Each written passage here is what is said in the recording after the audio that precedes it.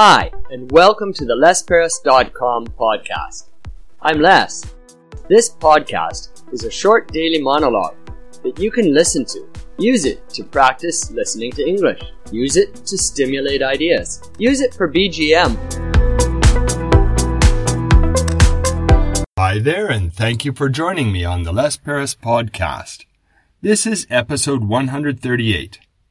Yesterday, in episode 137, you could listen to a discussion about drying clothes.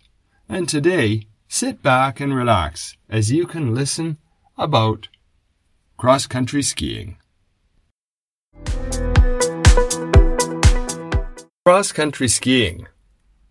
If you come from a country where there isn't a lot of snow, you might not know much about this sport. And once again, I come from Canada.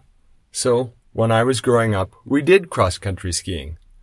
I'll never forget the very first Christmas when we woke up and ran to the Christmas tree to find our presents. And then we found there were not many presents there, very few in fact.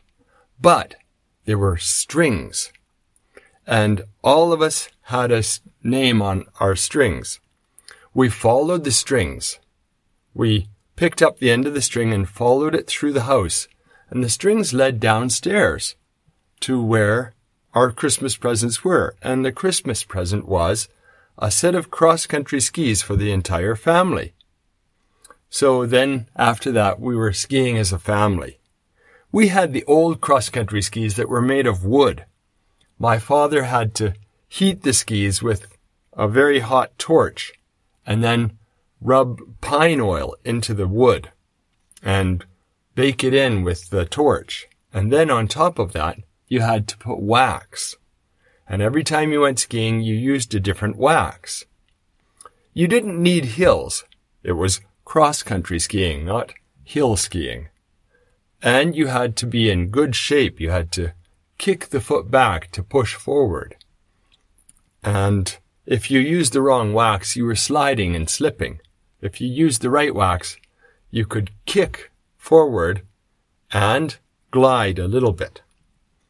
Nowadays, there's another technique for cross-country skiing called ski skating, which is, as it sounds, it's more of a skating type of movement. If you want, you can put cross-country ski skating on YouTube and you'll be able to see lots of examples of it. Anyway, cross-country skiing was boring for me as a kid. I really preferred downhill. But after I became a teenager, I discovered the joy of cross-country skiing. And now I think cross-country skiing is way better than downhill skiing, because I can go just about anywhere I want. Have you ever cross-country skied?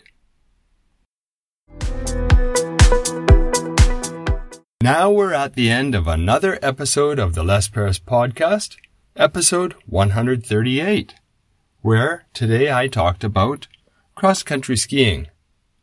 I'd be delighted if you could join me again tomorrow in episode 139 when I talk about theater.